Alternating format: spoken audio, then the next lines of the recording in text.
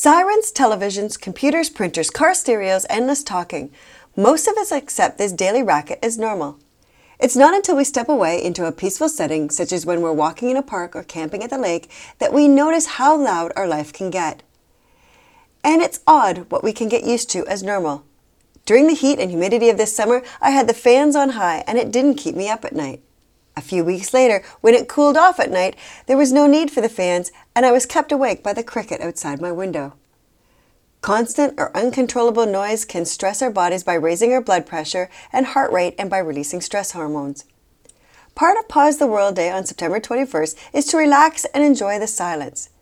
Most of us rarely experience true silence, but silence can help us get in touch with our emotions, provide us with a sense of calm, and leave us feeling rejuvenated.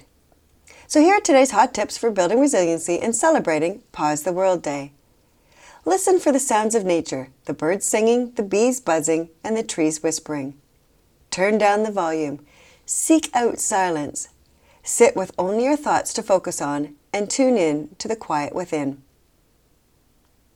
If you like today's wellness tips, let me know. You can leave me a review on Amazon or through your Alexa app. Looking for more ways to build your resiliency? Take my free online resiliency test at WorkSmartLiveSmart.com under the Resources and Courses tab.